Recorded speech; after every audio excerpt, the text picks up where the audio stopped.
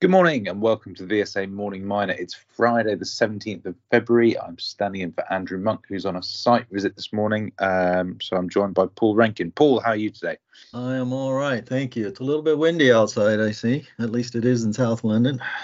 How was it? Did you cycle in? No, I cycled home last night. It was quite windy then. So I guess that stuck around. But let's get straight into the mining news. There are some new results out from Agnico Eagle on the New York and TSX.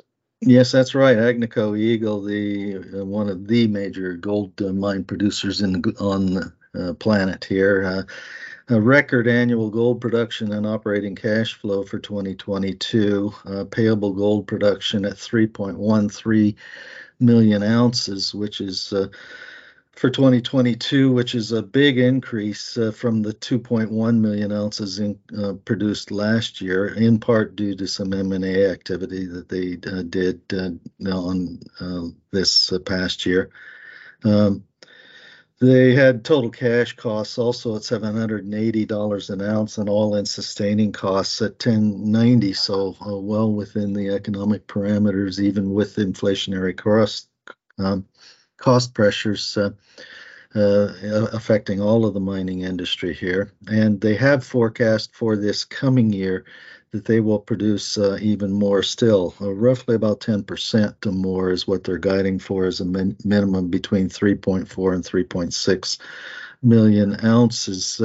But they are giving themselves a bit of leeway there, that they would get to that point no later than 2025. Whereas for 2023, only a rise of about 3 to 5% or so to 3.4 million ounces. Yeah, interesting to see inflation is still coming through quite strongly, despite people starting to talk about it peaking.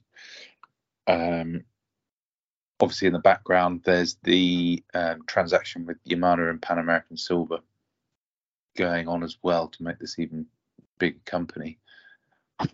And the Newcrest deal as well with Newmont that was just announced not that many days ago too. So plenty of M&A activity underway. Yeah, at some point they might start buying some smaller companies as well. Well, at least we can hope so. There's news out from Atlantic Lithium this morning as well, Paul.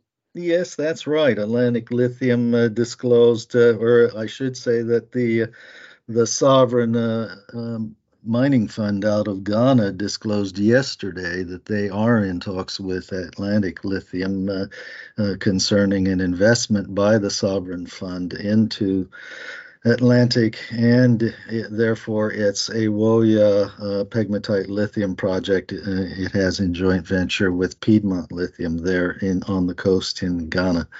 It could be up to a $30 million investment, but we'll see exactly how things progress. And of course, it's just a preliminary statement that Atlantic can say, that there otherwise isn't any formal things that you can hang your hat on, except to say that they're talking. There was an article, though, that looked like it might be sort of geared towards exploration and developing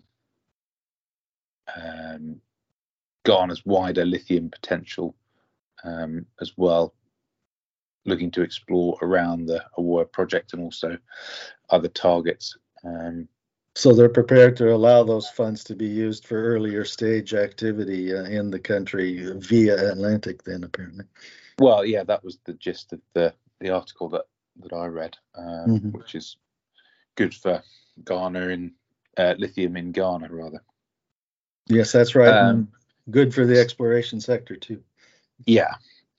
Sticking with lithium, there's a announcement pertinent to Trident Royalties Yes, that's relevant to Trident because London quoted and it holds a royalty on the Thacker Pass lithium clay project of Lithium Americas out there in northwest Nevada.